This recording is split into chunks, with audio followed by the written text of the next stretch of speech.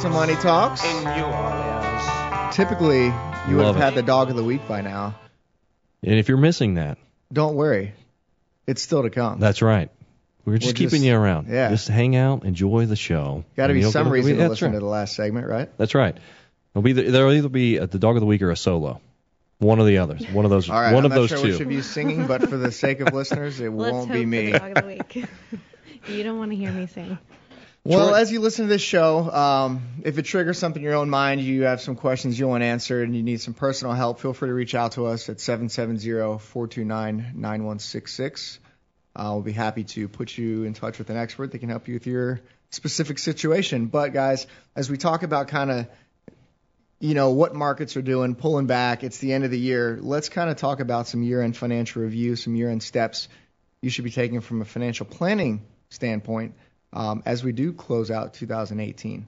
Yeah, now's the time, right? We're just a few weeks away from a new year, which is crazy to think about. So, I think what we need to do is talk about big picture. I know we kind of got into some scary situations there with Nick earlier, so let's bring it to real world. I mean, goodness gracious. Let's look at the positive aspects of those bad That's things. right. This is an Opportunities. opportunity. The market has sold off. What does that mean? You have losses more That's than right. likely. Tax loss. It's time to sell for a loss. Yes, it may hurt performance, which we talk about a lot with our clients, right? They're in this to make money, but really strategic. You want to take some losses throughout the year to offset any potential gains that we're going to have. So now's the opportunity to reevaluate your situation, take losses.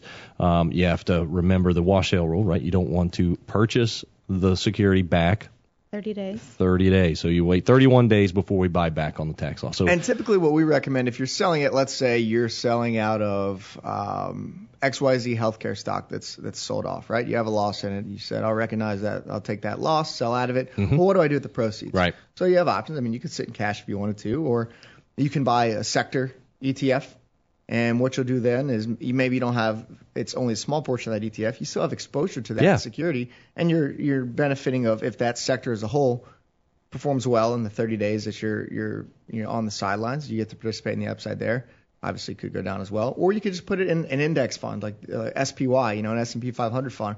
So the money's still in the market. It's just in something that's substantially different. So for tax purposes, you can sell that security at a loss, reinvest the proceeds in something, and then, like you said, in 30 days, we can sell out of whatever that placeholder was and enter back into that original position, XYZ healthcare And stock. it's not that we don't like whatever the security is potentially that we sold. It's just a tactical rebalance to make sure we're taking advantage of the loss. Now, that's if you own the actual individual common stock. What about mutual funds? So if you own mutual funds, there's going to be a taxable distribution, I would imagine. Yep, from the mutual fund, recognizing gains throughout the year, things like that. And it can be substantial in a lot of cases. Yeah, so you want to look at, a couple things. Are you reinvesting into the security? So if you have mutual funds, the net asset value every day, if you're having those, bought back, or if you're having dividends paid to cash, that's going to make kind of a difference, right? Because they can pay in either cash or back into the fund, that mutual fund. So let's see what the difference is here. The tax benefit is if you don't reinvest is that, let's say I have a mutual fund with a net asset value of $10, right? It pays a 10% distribution, so I get $1 in cash. At that point, the net asset value of that mutual fund is $9. $9, yeah. If my cost was, let's say, $9.50, I now have a loss. In all reality, I got that $1 back. Right. I got 50 cents more than I initially put in. But for tax purposes, if you didn't reinvest that back into the security, you can then sell that mutual fund, leave it gone for 30 days, and go back and buy it after that 30-day period. You're back in it, and you've realized a loss that in all reality, on a total return basis, it wasn't necessarily a loss. Yeah. And be watchful of those things because those distributions can hit you and cause some tax headaches. So what you can do is look at the mutual funds that you have. Be aware, do you have it set for dividend reinvestment? Yep. If you do, maybe you want to change that. At least look at the fund website. There'll be a document listed on the website somewhere that'll say their estimated distribution. So at least in your head what you can expect in the form of a distribution and how that's going to affect your tax Absolutely. situation. And we like planning purposes, we like distributions to pay to cash anyway. So obviously we don't dividend reinvest, have it pay to cash. Once you have cash, if there's a tax liability and if maybe you don't have the money to sell a mutual fund because of their, if you have to sell and there's a large commission, some of these mutual funds charge $50 to get out of it. If it's not worth it, you guys got to do the math. If it's not worth it, then at least if it pays in cash, you can use that cash to either pay taxes or move into something else. You can buy a different security to help with the allocation. Yeah, that's a great point because there are funds that do have back end loads. Yep. So maybe you owe 5% when you sell it. So a lot of those kind of diminish over time depending on how long you've owned it. But all things to be mindful of. Yeah, definitely make sure if it's mutual funds, you're looking at that. Something else, required minimum distribution. So obviously December 31st, if you have inherited IRAs, if you have any traditional IRAs, if there's a distribution coming from that account, you want to make sure that distribution is taken in full. There's a 50% tax if you don't pull that money out of the IRA. So penalty. That is pretty severe. So review the money away at that point. Review those distributions. I know for our clients we're definitely on top of that pretty big. Yeah, and last week we talked a lot about tax implications and kind of end of year tax moves. So we won't get too much into that, but there's plenty of other financial planning related topics to cover at the end of the year. It's the end of the year, start of a new year. Yeah. Review your estate plans, right? Oh, yeah. Mm-hmm. Yeah, absolutely. Time. Beneficiary designations, we always harp on this. If it's been a couple years since you've had an estate plan review, if you've had any additions to the family, if you've had any deaths, obviously you're going to want to make sure that we're always reviewing the estate plan. Make sure your documents in order, make sure your beneficiaries are in order. It's a new year. What can we do this year to help for next year as well? Yeah, absolutely. Now what about end of year retirement contributions? We've got your tax deadline. Generally, you can have your retirement, IRAs, Roth IRAs. You've got, until your tax deadline to make those. But $5,500 is the contribution limit for 2018. If you're 50 years and older, you get another $1,000, so up to $6,500 for 2018. And you have till the tax deadline. So generally speaking, you're going to have till April to make that prior year contribution. But if you're sitting on the cash, the market's pulled back. If you're sitting on cash in your checking or savings account, go ahead and make that contribution now. You can put that money to work for you in growth investments since there's already been a pullback. It's a nice opportunity to again, use that cash to your advantage. It's not getting anything in their savings account. And that makes me think about something else. Our producer Kelly Lynn talked about Roth conversions.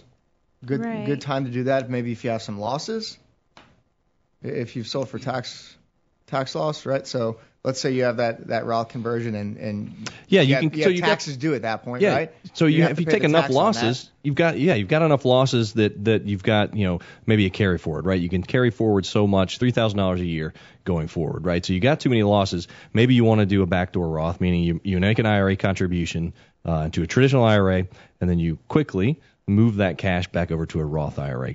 You're going to have to pay the tax on that contribution. So that $6,000 is now taxable. The $5,500 or the $6,500 contribution is going to be taxed as a conversion. So, if you've got some carry forwards, well, that $30,000 just used itself to offset some of the gains or the tax liability that you're going to have. So some of that strategic planning where maybe your assets, your contribution limit is too high. You can't make that Roth contribution, but this is a way to do that. You can make a non-deductible IRA contribution, use some of the losses somewhere else to offset some taxes. So definitely some planning considerations all over the board here. Yeah, and it's something we talk about frequently, and it's not as filler. It's because it's important. It's the year end, but rebalancing your portfolio, especially considering what you've seen. Had you rebalanced your portfolio midway through the year, the sell-off in tech wouldn't have hurt quite as much. You'd be back in line.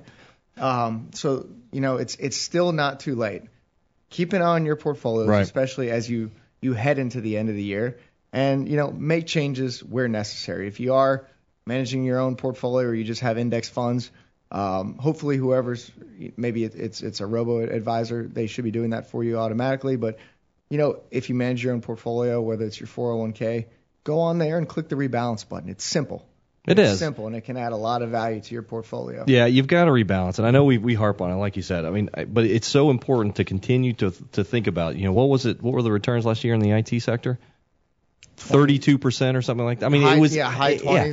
So, so what? You paid 10%. You were up 32%. You paid, now you're going to be down, a little bit less. So you definitely have to keep these when there's a pullback, it's just a different opportunity for a different sector. DJ, you're sounding like you work in research. Don't let the text. I know. I'm sorry. Wag the investment dog. I'm telling you. All the time, we'll make a portfolio change. Nobody wants to sell something because there's been appreciation. But what do you want to do? You want to hold it until it falls back down to where you bought it. Then you don't have a tax situation, but you've given away all the gains. You could have had and we have this conversation on a daily basis with our clients. Clients want to make money. Yeah. Clients do not want to pay taxes. So they will. I get it. And we I get it. I get it too. I get it. But it doesn't work. If you're in it to make money, I'd rather pay 10% than lose 32% on the profit. And that's why you can use situations play the game. Like this to offset some of that. Yeah, exactly. Use these losses you're harvesting and sell some of the stuff that you should have sold a long time ago with huge gains. Yeah. You can minimize some of that. Well, guys, I think it's another good time to take a break. What we'll do is we'll come back and do one of my favorite segments, take some listener questions. Here we go. You're listening to Money Talks. We'll be right back.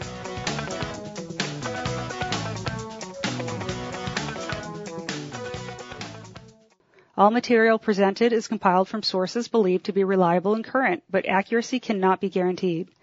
The contents are intended for general information purposes only. Information provided should not be the sole basis in making any decisions and is not intended to replace the advice of a qualified professional, such as a tax consultant, insurance advisor, or attorney.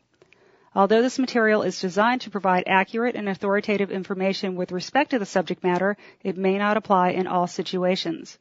This is not to be construed as an offer to buy or sell any financial instruments.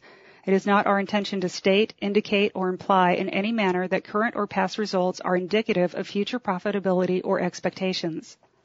Portfolio holdings discussed are subject to change. There is no guarantee that in the future these securities will be held in Henssler accounts. As with all investments, there are associated inherent risks. Please obtain and review all financial material carefully before investing. Henssler is not licensed to offer or sell insurance products. This overview is not to be construed as an offer to purchase any insurance products.